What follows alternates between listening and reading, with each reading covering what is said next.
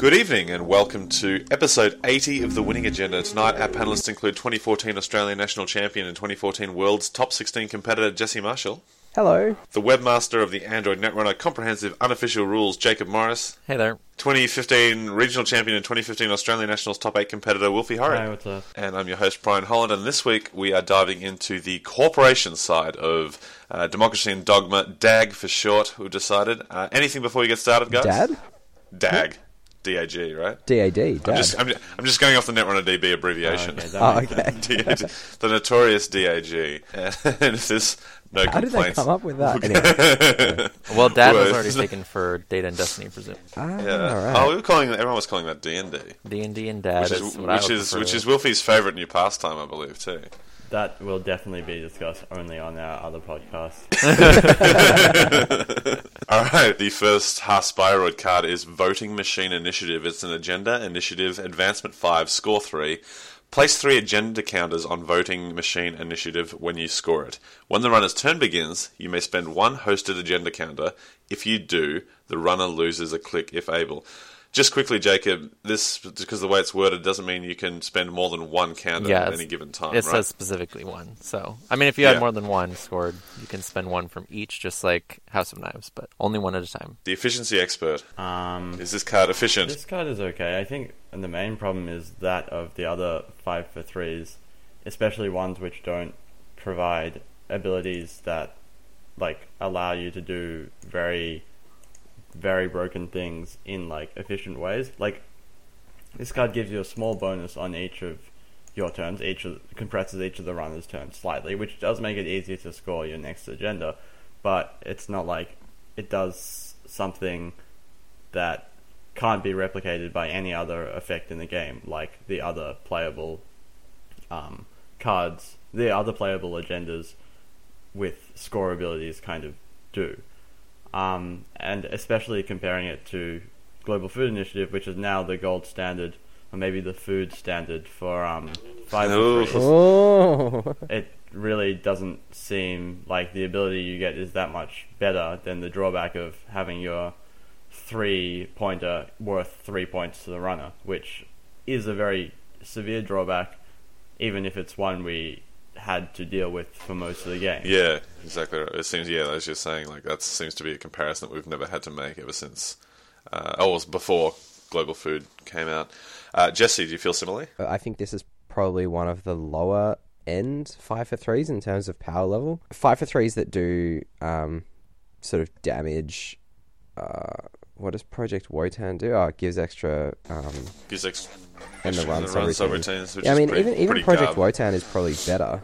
Is it? In terms of helping you... Well, it's in terms of helping you score your next agenda. Being able to give your Heimdall 2.0 another end the run subroutine or whatever can certainly help on that key turn at helping you score your next agenda. But the problem with it always was that it was a 5 for 3 and that it didn't really help you economically. And this card... I mean, we've already spoken in the last pack, in the last review of this pack, about how much less, pardon me, a runner click is worth than a corp click when we're talking about Akshara Serene. It's just not as important on the runner's turn often to have that one extra click. Yes, there are going to be times where that one click is the difference between them being able to get in and them not. But as Wolfie's spoken about quite rightly, the risk of this being stolen and being worth 3 points to them and how much closer that gets them to winning the game is a massive risk compared to the upside of you maybe being able to disrupt their turns sufficiently to give yourself a scoring window. But as I said, I don't even think that scoring window is as likely to be opened as with something like Project Wotan, where you're actually giving yourself and the run subroutines. The next HB card is Clone's Suffrage Movement. We spent a bit of time before we started recording talking about what's going on in the art. So if anyone thinks they know, please shoot us an email or tweet at us. Yeah, and when Brian asked, I actually pretended that I had some idea, and then I just had you to admit that I had way too literally deep. no idea. You were like, actually... I've puzzled over it so many times. I've looked at it and I've been like, I really want to understand this card because it's an interesting concept. Should clones be able to vote? Very interesting. Yeah. But what is going on? Please explain it. It's an asset, political, res 1, trash 2, influence 2. When your turn begins, you may add one operation from archives to HQ if there are no ice protecting this server. So this is the HB copy of the no ice asset cycle, and it seems like a pretty powerful effect. Wilfie, do you dig it? Yes, Yes and no. Do you I'm want not a hedge really fund sure every what turn? to think about this card, just because I don't really think that HB, in the way the HB decks are currently configured, it's very easy to protect. Like, you can't go horizontal very easily in the core HB identity, I think, compared to many other decks, so it's best used as out of faction. But I think the ability is very powerful just because recurring operations at reasonably efficient costs is not really something that we've gotten before, in the sense that you can do it potentially multiple times in a game. Of course, you have archive memories, but that's not the best. Archive memory thing for an operation is not as good as potentially being able to recur that operation multiple times. But of course, you have to do some work to make the no ice protecting this server thing work. I think one thing... No, I was going to say that one thing someone suggested is use it with Blue Sun and then recur the ice, but then I remember that they can just, like, not run the server the next turn, and then you just have a useless ice sitting in front of your useless clone suffrage movement. So that's probably not the way to go. But of course, people are putting it in the Biolock genomics decks or other types of genomics decks just because the chance of getting multiple activations on it and recurring something which you really want to use to further your game plan is really strong if you can manage the drawback. Yeah, and being able to recur a neural every turn just means you've got an extra bioethics association, essentially, at all times, which is pretty oppressive. A lot of luck with this card, actually, in Blue Sun, just using Amazon Industrial Zone, because then you can throw down something like even big and gross, like Curtain Wall, and just net 3 credits off of it every turn once you build up enough momentum. And then you just recur, like, Hedge Fund, Sea Source, Scorched Earth, whatever you're doing with your Blue Sun deck, and that's pretty crazy. And that's definitely something that Wayland has always wanted to be able to do, is to get those powerful operations back and be more consistent. And if you can, in the early to mid game, be recurring your hedge funds every turn, and then in the later game, be getting back your kill pieces, that's pretty awesome. Yeah, and since this is the first political asset, it's worth mentioning, too, that combo does work with Blue Sun, where you stack the triggers, do Blue Sun first, then you get to do the political, because now it no longer has ice in front of it, which is the basis of the combo. If in theory I had a Himitsu Baku in front of my political asset, when's the last window that I could bounce my Himitsu Baku so this triggers? There's a paid ability window where you would, like, res advertisements and stuff, so it's at the same spot that would be in. Yeah, right before the win turn begins. The next card is Jesse's new favourite card, Bioethics Association. It's asset, political, res 1, trash 2, influence 2. When your turn begins, do 1 net damage if there is no ice protecting the server. Jesse, why are you getting a bioethics tattoo? That actually hurt me a little bit inside when you said that, Brian.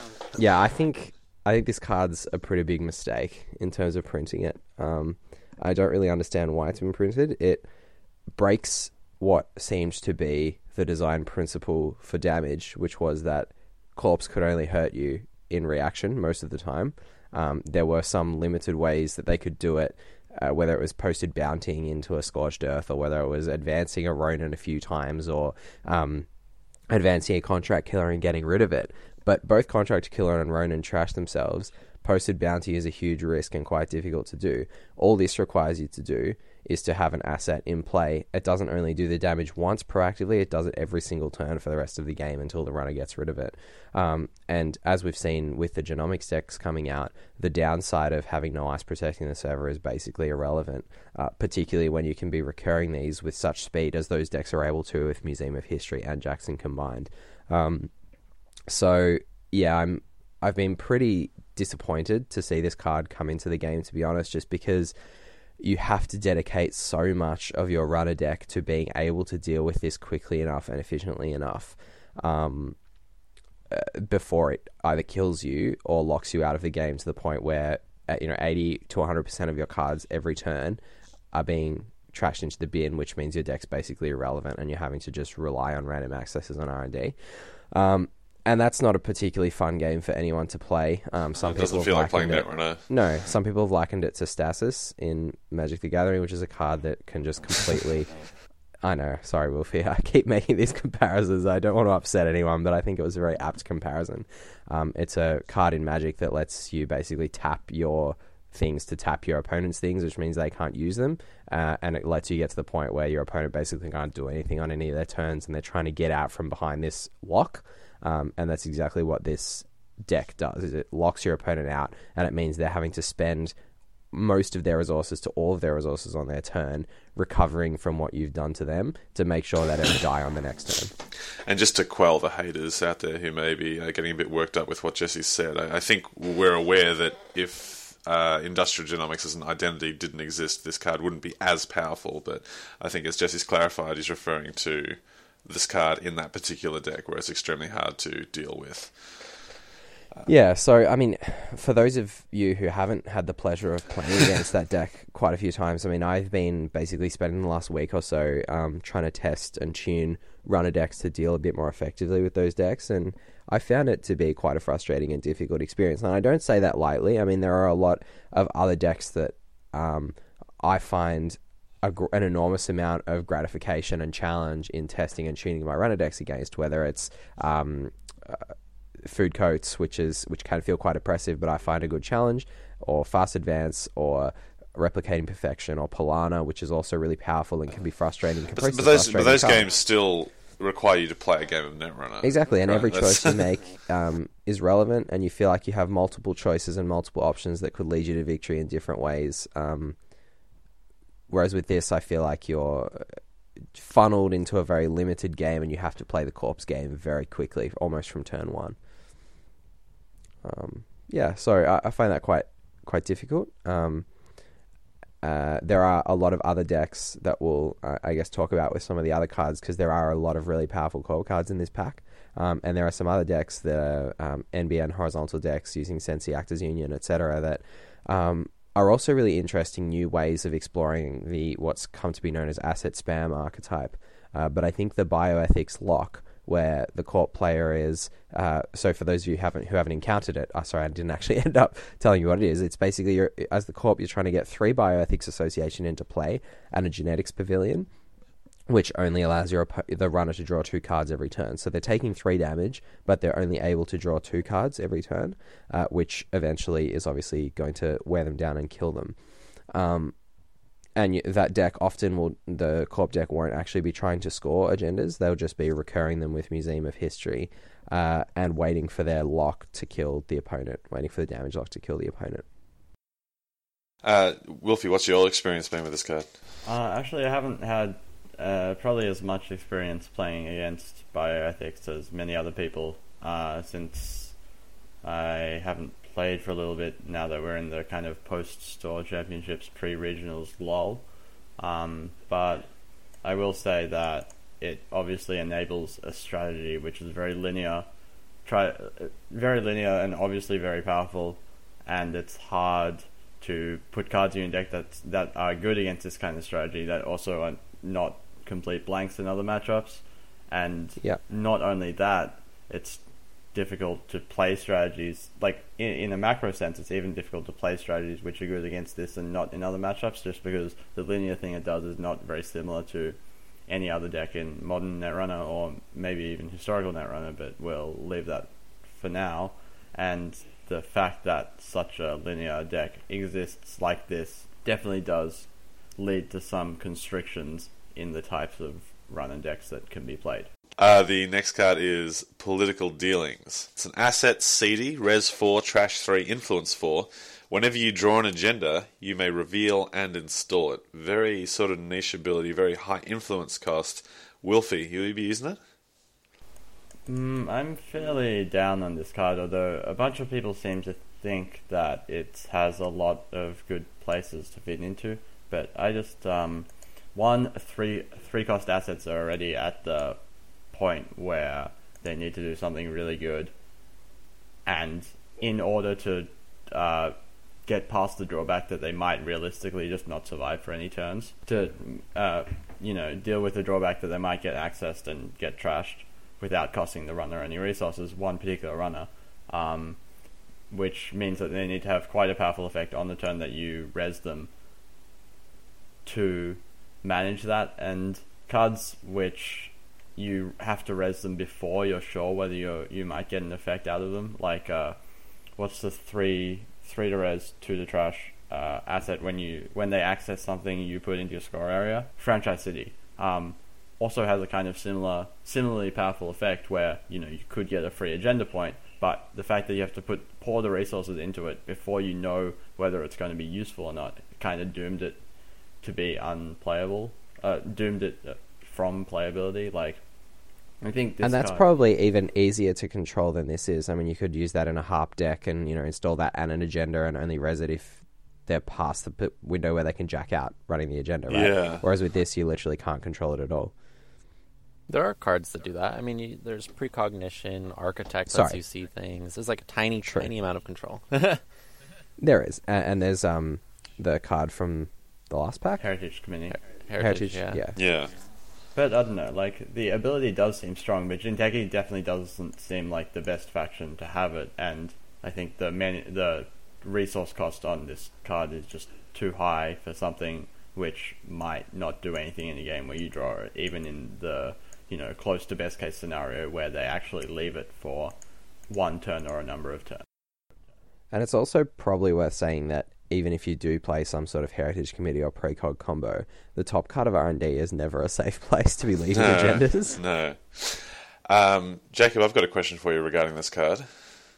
If I have this and a daily business show resed, and I trigger my daily business show to draw an additional card and put one of them on the bottom, and one of the cards I draw is an agenda, can I trigger this to install that and then choose to put the other card in my hand or at the bottom of my deck, or what happens there? Yeah.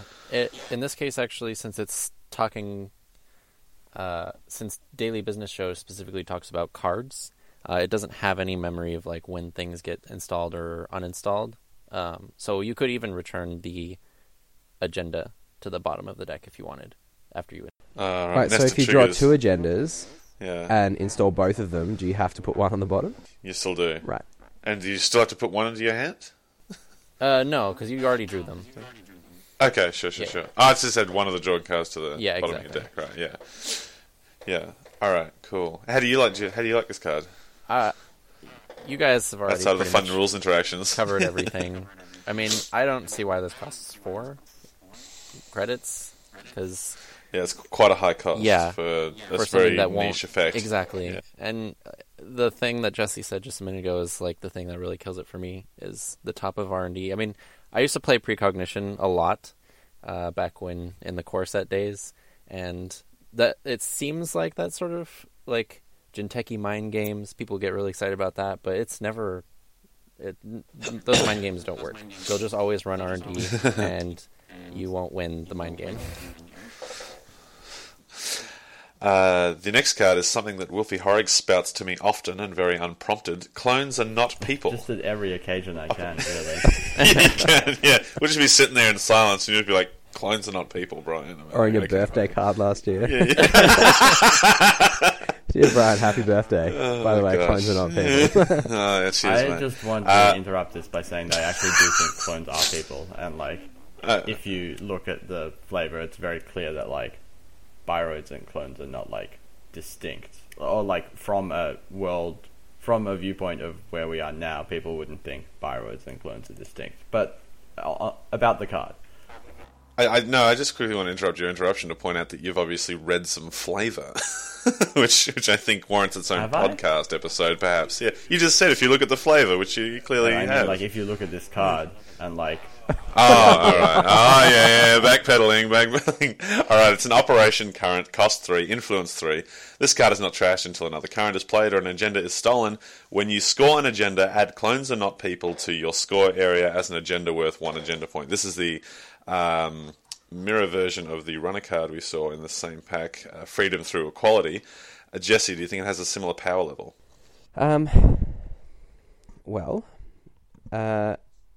Considering that we did the Akshara Serene analysis that involved considering how much a click is worth to a runner and a corp, I think it's probably worth analysing this similarly.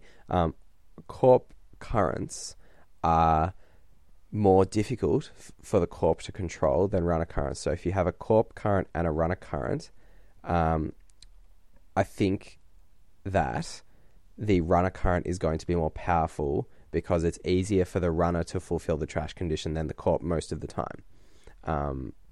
Does that make sense? Yeah, so it's easier for the runner to control when the corp scores than for the corp to control when the runner scores. Yes, yeah. Correct. But it's also easier for the corp to control when they score. Yes, so that's the second point. So a runner can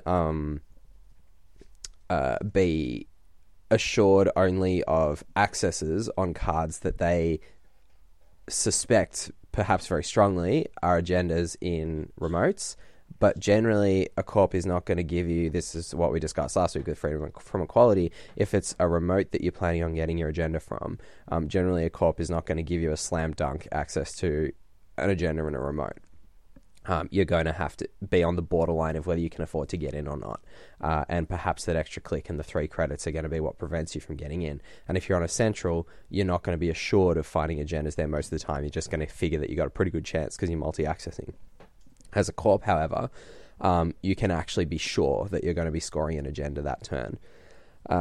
So in that sense, this is possibly more powerful, I think, than freedom from equality, putting aside that in general, corp and runner currents that are exactly the same text and exactly the same cost, the runner one will be better. I think, as you say, Wilfie, just because the corp has a little more control over this, it is probably a little bit better. That being said, it is also a little bit harder for a corp to play a current and spend a click on the turn they're planning to score an agenda some of the time, unless they've already got it installed with some advancement counters on it, perhaps the Mushin or something like that. So that maybe balances it out and maybe tips it back the other way. I don't really know. I'd have to test out the 2 cards a little bit more and think about exactly what corp decks you'd want to be playing this in, where you can afford to have the extra click spent doing this on the turn that you're scoring your agendas. Not to mention the 3 credits as well. Yeah. I do wonder if this has a place in a CI build that wants to just turn credits into points, potentially to get around like Leela or Clot or something like that. But at 3 influence of pop, that might be a little difficult to pull off, perhaps. Yeah, I'm fairly sure the list that's been going around just has 0 spare influence to spend on anything. Yeah, it's going to be a little tough. The next card is Sensi Actors Union. It's an asset, political, res 0, trash 2, influence 2. When your turn begins, you may draw 3 cards if there's no ice protecting the server. If you do, add 1 card from HQ to the bottom of R&D. I really love yellow cards. I really love this kind of effect. Like Lily Lockwell is one of my favourite cards, even though it hasn't quite proven itself to be particularly powerful. I love off-click drawing. And this is a really cool effect, but as Jesse's about to highlight, it could be problematic again with the IG deck that's going around. Jesse? Yeah, I found this to be just... It's not at the core of everything that's wrong with that deck. I think Bioethics Association is really the problem. And this card exacerbates the problem because when you do trash the Bioethics and they do shuffle the Bioethics back in with their museum, this card lets them get to it so much more quickly again. And it means that as the runner, you're always just so far behind in trying to slow that deck down because they're drawing 3 cards a turn and getting to keep 2 of them. Not only does that get them closer to discarding cards and making it harder for you to trash things because the trash cost's increasing, but it also lets them select the cards that they want really, really efficiently. It is 2 influence, but those decks can still afford to play 2, possibly even 3, without foregoing too much else, and the card selection is just outrageous at that point. Wolfie, how do you think it stands up against something like Daily Business Show? Yeah, I think this card is really, really good in a wide range of decks, but I will just point out that I originally thought it was like Daily Business Show in that you had to add one of the 3 cards that you drew, but it turns out you can add any card, which is just a ridiculous boost to the power level. Yeah, that's actually a good point. Didn't notice that. Compared to the imaginary card that didn't actually exist. But I guess the point is that bonus really allows it to shine in a lot more situations, just because it gives you a much higher ability to sculpt your hand, in particular the number of agendas that are in your hand, which of course is a very strong ability for the corp to have, and having it on a card which, kind of like Jackson, is good even when you're not agenda flooded or agenda screwed, is kind of powerful. Of course, we do have to talk about the drawback that there has to be no ice protecting the server, of course. But I think the yellow horizontal decks, especially in Near Earth Hub, kind of have the highest chance of having remote stay for a turn, just because the runner doesn't want to check it. In terms of those, the kind of asset. In terms of the kind of horizontal kind of decks, the drawback is minimized by the fact that you can res it, your opponent doesn't check it, you can res it, use the ability, and then you can do something next turn that makes them really not want to spend their click going to trash this, even disregarding something like Industrial Genomics' boost to trash costs. And so I think it actually has a wide chance to have a wide effect in a lot of different corp decks, especially horizontal styled ones. Mm-hmm. So you think if getting this to trigger once is worth the card? Yeah, I think once is like 0 times obviously is not good, but that's the price with any asset. But once I think puts you far ahead. Once is about anonymous tip level, because like I think putting a card from HQ better to the bottom is Sorry. Yeah, it's better because it's probably denies better. the I think credits too. As in, I think it's better than an honest tip if this fires once. Yeah. Because you've still got your 3 cards, but you've got rid of your worst card. So that's actually a bonus, I think, at that point for the corp most of the time. Sure, yeah, I was going to say that, yeah, it might even be a little better even though you're down on raw card volume. But getting it to fire twice, I think, just like many of the assets that those kind of horizontal yellow decks play, like Turtlebacks and Team Sponsorship, and I guess Sansan kind of still counts even though it's an upgrade, getting those kind of cards to fire twice just put you really far ahead in terms of winning the game. Or like for Turtlebacks, getting it to stay and play for 2 turns. So I think that's kind of the hump that an asset has to fill to be good in those kind of decks, that like you res it and the runner really has to spend the next turn trashing it, even though the tempo boost you get from this, or like, you know, the ability to do something good on your next turn is so strong that it makes the runner not want to trash this on their turn. I think that's the hallmark of a good card like this.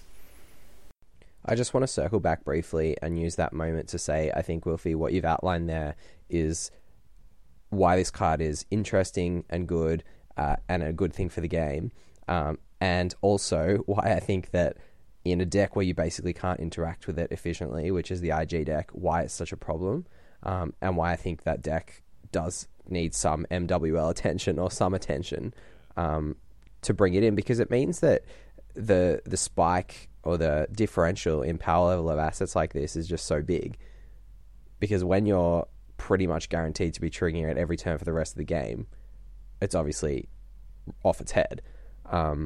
But where it's in a deck, in that NBN deck, where the runner can interact with it, and it's sort of a bit of a interesting decision for the runner. Do I go and trash it? Do I not? How much can I let them have it? And the 2 credits is what you're considering. It's actually just an interesting fair card. And it's strongest in the kind of in those yellow decks. It's strongest in the decks where not like you have enough remotes that you just get value out of them not being able to check every remote necessarily. Yeah. The first Wayland card is Commercial Bankers Group. Asset Political Res 1 Trash 2 Influence 2. When your turn begins, gain 3 credits if there is no ice protecting this server. Jesse, is this the card Wayland needed, or are they getting the short end of the stick in this cycle? I think the Commercial Bankers are popping up the most in IG again. Oh, really? I mean, all 4 of these political assets are playable in that IG deck. It's just about what you think your deck wants the most. If you're not playing Mumba Temple, you can play Commercial Bankers Group instead to give you your economy boost. If you're not playing Turtlebacks, you can play Commercial Bankers Group instead, possibly giving you a boost more quickly if the runner isn't able to go in and trash it, which they're unlikely to be able to do, to trash both these and your bioethics as well. So I think, it's fine in those decks. It's quite good in those decks, like pretty much any asset, particularly these political assets that have probably pushed abilities because they've got a drawback, and if you're neutralizing that drawback, you're just getting the pushed ability instead. Outside the IG deck, I don't think Wayland has a way to leverage this to make it useful other than the Blue Sun combo that Jacob was mentioning earlier.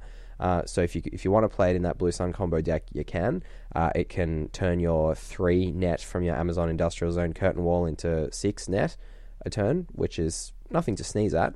But your Clone Suffrage movement is going to be better, I think, most of the time, because it's more versatile. If it gets you a hedge fund, you're getting 4 credits extra out of it, and you've got the versatility of being able to get your kill pieces as well.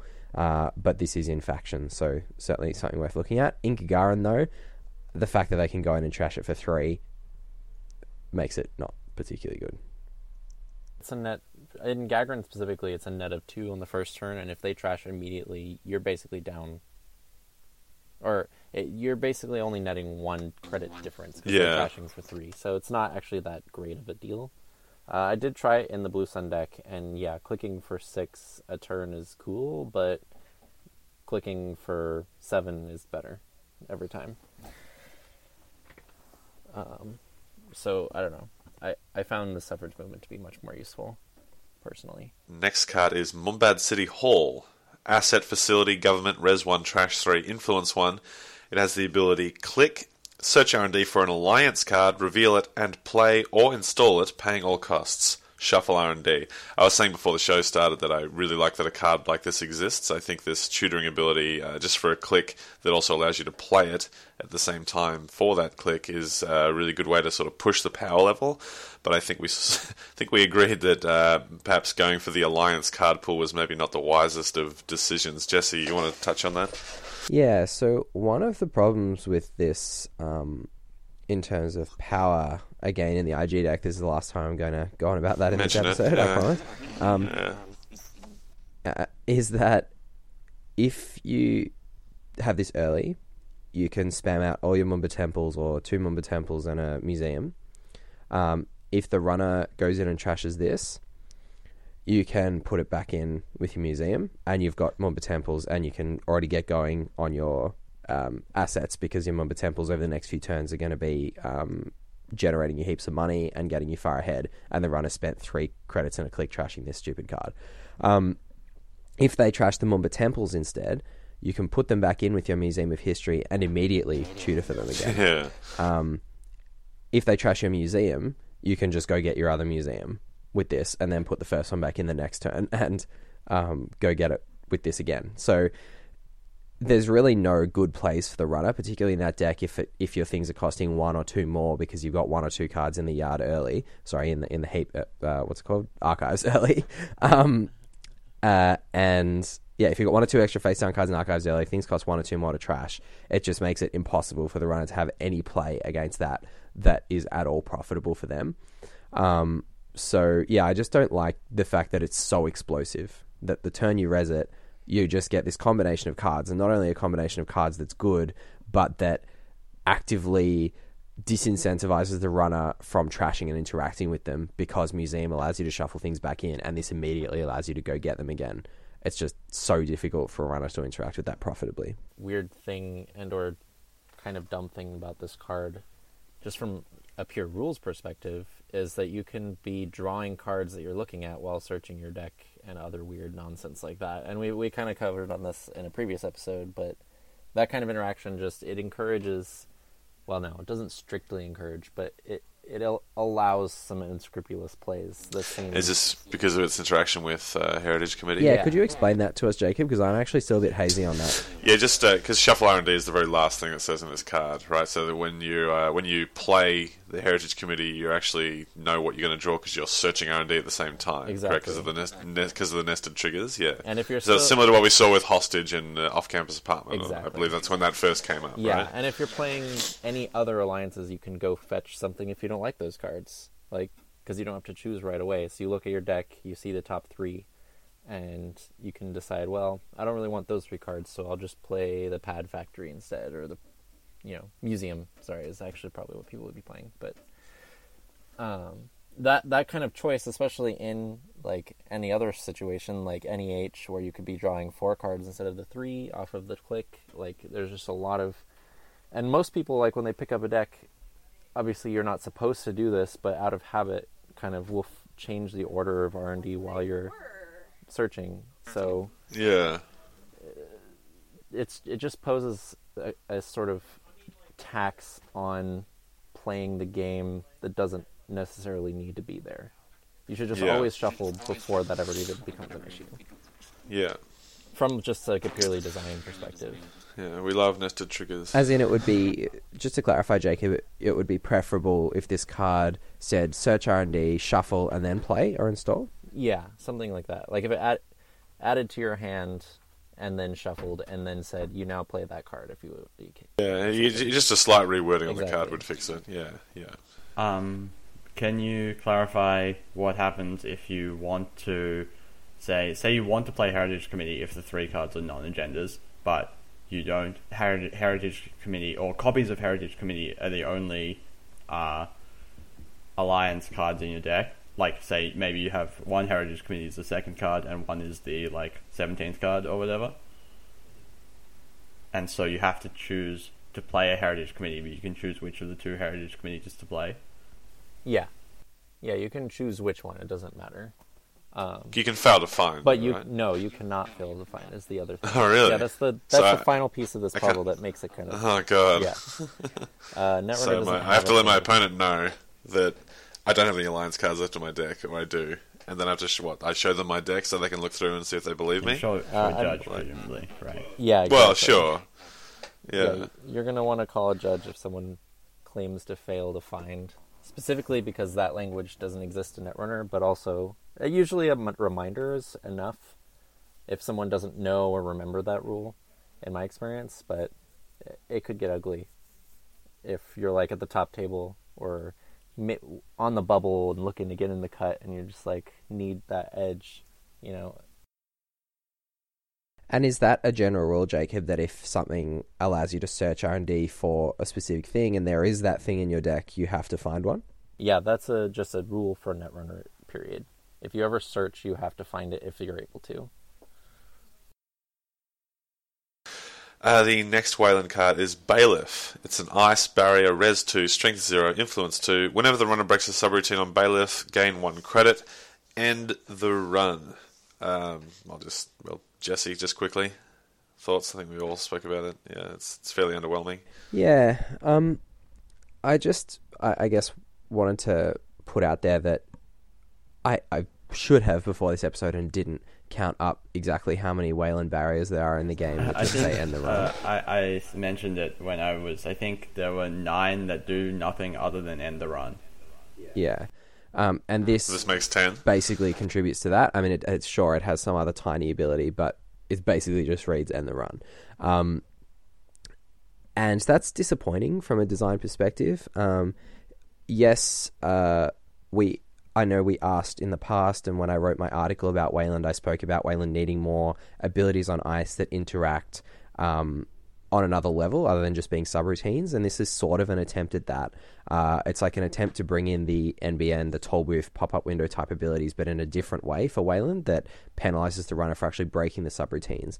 And that's an innovative design idea, and I like that. The problem with it on this particular card is that there seems to be a premium on the res cost of the card to make up for the expectation that you're going to be getting back a credit, which is not actually true. Because if Well, this I would have card, thought that the premium on the res cost there is to avoid any direct comparison with an existing card, which would make this just a better version of that card. as in Like Ice Wall. if they made it as 0 and 0, it's just a better version of Paper Wall.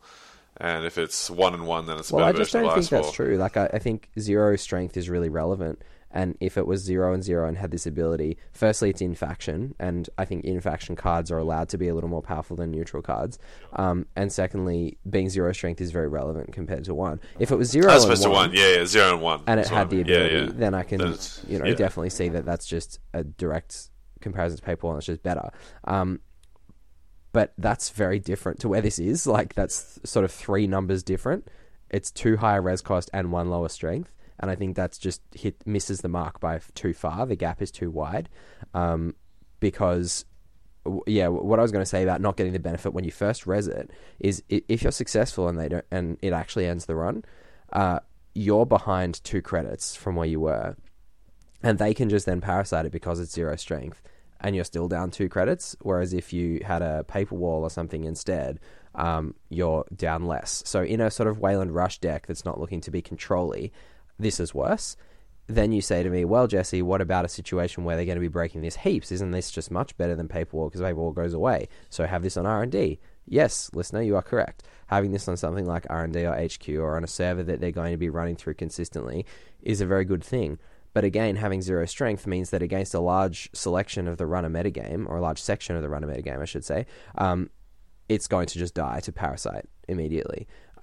Which again, when you're spending 2 credits to res it, puts you far behind, and is not what you want if you're building a controlling shell anyway. The number of 0 strength or low strength ice you're going to want to be playing is very low, and you want them to be quite powerful. And yes, you gaining a credit every time they run through is okay, but they might only do that 5 or 6 times in the game. So you're gaining 5 or 6, you're thinking, I'm going to put this in my control deck as a way for me to graft an advantage in the long game. Fine. But it's just going to die immediately to Parasite anyway because it's so weak. That's just not good enough. So I'd like to see this break ability on a larger piece of ice, something a bit more interesting than just an end the run, I think, that really encourages them to break and says, if you don't break me the first time I res it, I'm going to penalize you in some way by trashing a program or whatever. So you're pretty much guaranteed that the first time you break it, the first time you res it, it's going to be broken, which means you're recouping your money or you're getting some other benefit. On a flat end the run ice, I think the ability is a bit boring. For reference, that's 12 Wayland barriers that only end the run. Oh, very good. That is a lot. Wonderful. How exciting. That's a great use of Wayland's Color Pie to get just a bunch of... I definitely did complain about this, I think, in some previous episode, I think. The last card for the pack is Surat City Grid. It's an upgrade, region, res 2, trash 3, influence 2. It's a Wayland card. Whenever you res a card in or protecting the server, not including Surat City Grid, you may res another card, lowering the res cost by 2, limit 1 region per server. An interesting card, to say the least. Wilfie? I think it reminds me of Mumbad City Grid. Is that the one where you switch ice? Yeah. Yeah, just because it seems to be a powerful effect. It's a powerful effect that we haven't really seen. There's no good direct comparison for it previously. Like, that has been playable, that we can point at this card and be like, it's slightly better or slightly worse in certain situations. But it's a card which I think would be very hard to find a shell for that actually does something. Like, I just imagine that you play this card, you res it, you res like something else in the server, some defensive upgrade or useful asset, then you res all the ice in the server, and then you res something else, in a different server. And like, yeah, I guess that's a fairly powerful thing to do. You get a fairly significant saving if all of those cards actually do something, but it's going to be hard to mobilize that into some sort of actual advantage, even if the power level of the card is, I think, high enough that you could actually do that. The fact which I didn't realize first at looking at the card is that it can res things in other servers. So like, it's not like you only can res.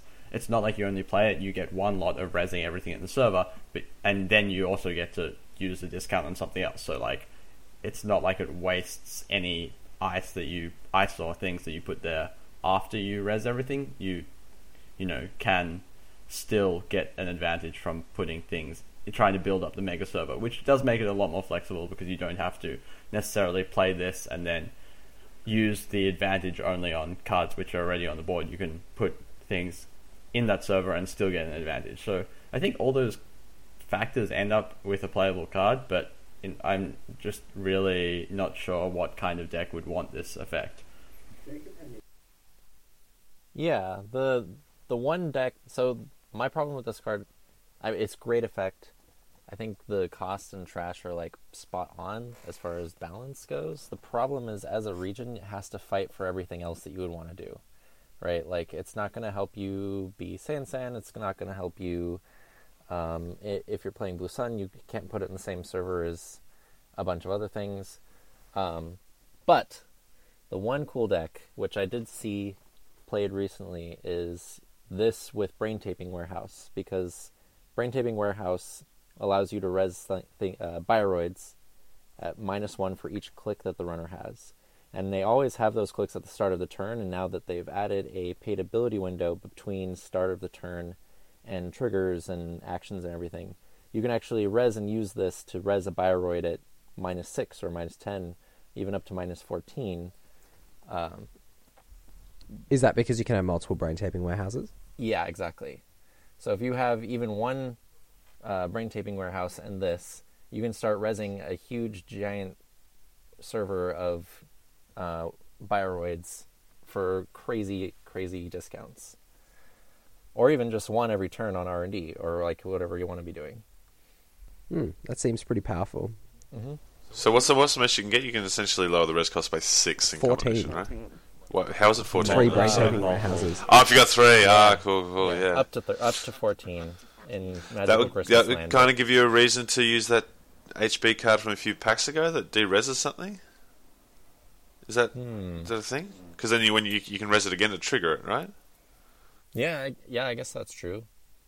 No, you can't, not including Surat City Grid, but if you had something else in the server, yeah. But you can... Brain Taping Warehouse is an asset, Yeah. right? Why would you want to? I still don't understand why you would want to do that. Doesn't it only trigger when you res the Brain Taping Warehouse? No, you would just install like an Eve campaign in the Surat City Grid server. Oh yeah, how do you have 3 brain taping warehouses in the server? Yeah, that's what I'm saying. They're just like sitting there by themselves, and your opponent Yeah. never runs it. Yeah. Do do they work on all servers? They work on all Oh, servers. they do. Oh yeah, sweet. Yeah, That makes cool. sense. Yeah, they're Alright, just yeah, assets, they're that's not confusing. upgrades. Excellent. The other thing I wanted to quickly mention on this, I did try it out in a Gagarin build, and I think it plays quite well into Wayland's general strategy of trying to score out agendas in the first few turns, because you're foregoing the face down aspect of your ice, so it's not a mystery anymore. You're essentially laying your hand down, but you're saying to the runner, because I'm getting this 2 cost discount on every piece of my ice, I'm going to be that much faster than you, that you're not going to be able to get in on the next few turns, and I'm going to use those few turns to score out points. And if you go with that sort of strategy, it can be reasonably successful, because you've got 2 or 3 pieces of ice. A discount of 2 on each one can add up to 4 or 6 credits plus another 2 credits somewhere else on a central to help you defend whilst you're scoring. And that sort of play, can get there, but I think it's probably a little bit too low in power level, particularly given where Wayland's ice is at right now, to be able to consistently be keeping runners out, particularly if they're playing fast. So if the metagame shifts a bit and Wayland gets some better ice, and is able to more consistently keep runners out, or at least present more issues for runners running remotes, then this card is going to be a part of one of those decks in the future, I really think. Or, as Jacob said, if you're getting 14 credit discounts on your Bioroids, that's also another way that you can leverage the power to say, here, I've got a server that is really difficult for you to get into because I'm not supposed to be able to have that sort of server at this point in the game, and I'm going to try and score some agendas out in it. So I really like this card for that reason, because it makes remote play viable in a slightly different way to Ash or Caprice. Excellent. So that was Democracy and Dogma, the DAG of the cycle. Dad. DAG. Any final thoughts on the pack, guys, before we wrap up? Sure. Yeah, the fact that there are 4 cards in this pack that, have, what are they called? Politicals. All the political cards work best with IG, as Jesse said, is maybe not the best timing decision, given, what people are thinking about Netrunner as it is, especially since Boombat City Hall is A, great, and B, goes in that strategy as well. But there are some very interesting cards. I just wish that they were maybe the cycle was spread out over different packs, so that we wouldn't have these 4 cards that obviously go in one deck that people already thought was good. Well, I mean, this is a kind of different build of the deck, but I'm sure you guys understand what I mean. That maybe these cards could have been timed somewhat differently, but obviously it's impossible to tell if you're FFG that. It's obviously impossible to tell that if you're FFG, so who knows? There are some cool cards, so hopefully the ones that actually promote interesting games turn out to be good. But normally they do that with all the cycles, right? Like the dogs and the divas and stealth, they kind of spread out. Oh, and even the Kai'Sa, but this one they're just like, nope, just have them all right now. Well, I thought that they used to do that, but then like as of the Sansan cycle, they stopped doing that because like people were complaining about having Rook but not Pawn or The other vice pieces, versa. yeah. Yeah, which made sense, I think. So Yeah, I think I they've don't gone mind for that, cycles that are more integrated, putting them together. Things like the Chrome Parlor things, what were they called? Cybernetics? Yeah, the cybernetics. Yeah, so when you've got things that are sort of cybernetic tribal cards, you obviously want as many cybernetics in the pack as possible. But yeah, it does seem strange. Maybe they've made a call that the divas don't need to be in the same pack because they all operate independently. But then you could probably say the same about the political assets. I don't know. But in general, power level of these corp cards, I think every single one of them is playable, probably except Bailiff and Voting Machine Initiative. But yeah, sorry. Yeah, I think in general, we said at the start of our runner review that this pack was pretty high powered, and I think that the fact we've had to actually say, wow, we think these cards are too good is not something we often do in our card review. So it just shows that, yeah, this pack's pretty pushed in general. Excellent, and once again, thank you to Jacob Morris for coming on, taking the time out of your busy regionals organising afternoon to come on and spam with us on the winning agenda. We appreciate it, as always. We look forward to having you again in a couple of weeks when we talk about Franchise City. Is it the next pack? Did I make that up? That's Well, a different thing. Yeah, you made that up. It's a Solset Island. Salsa, yeah, that's pretty much the same thing, obviously. Perfectly reasonable Just less cognitive connection Yucca there. Yeah. In the meantime, if you guys want to get in contact with us, you can do so at thewinningagenda@gmail.com. You can hit us up on Twitter @winningagenda, and you can go like us on Facebook. Our like page is The Winning Agenda. So until next Monday, guys, see you then. Bye-bye. Thanks, guys. Thanks for listening.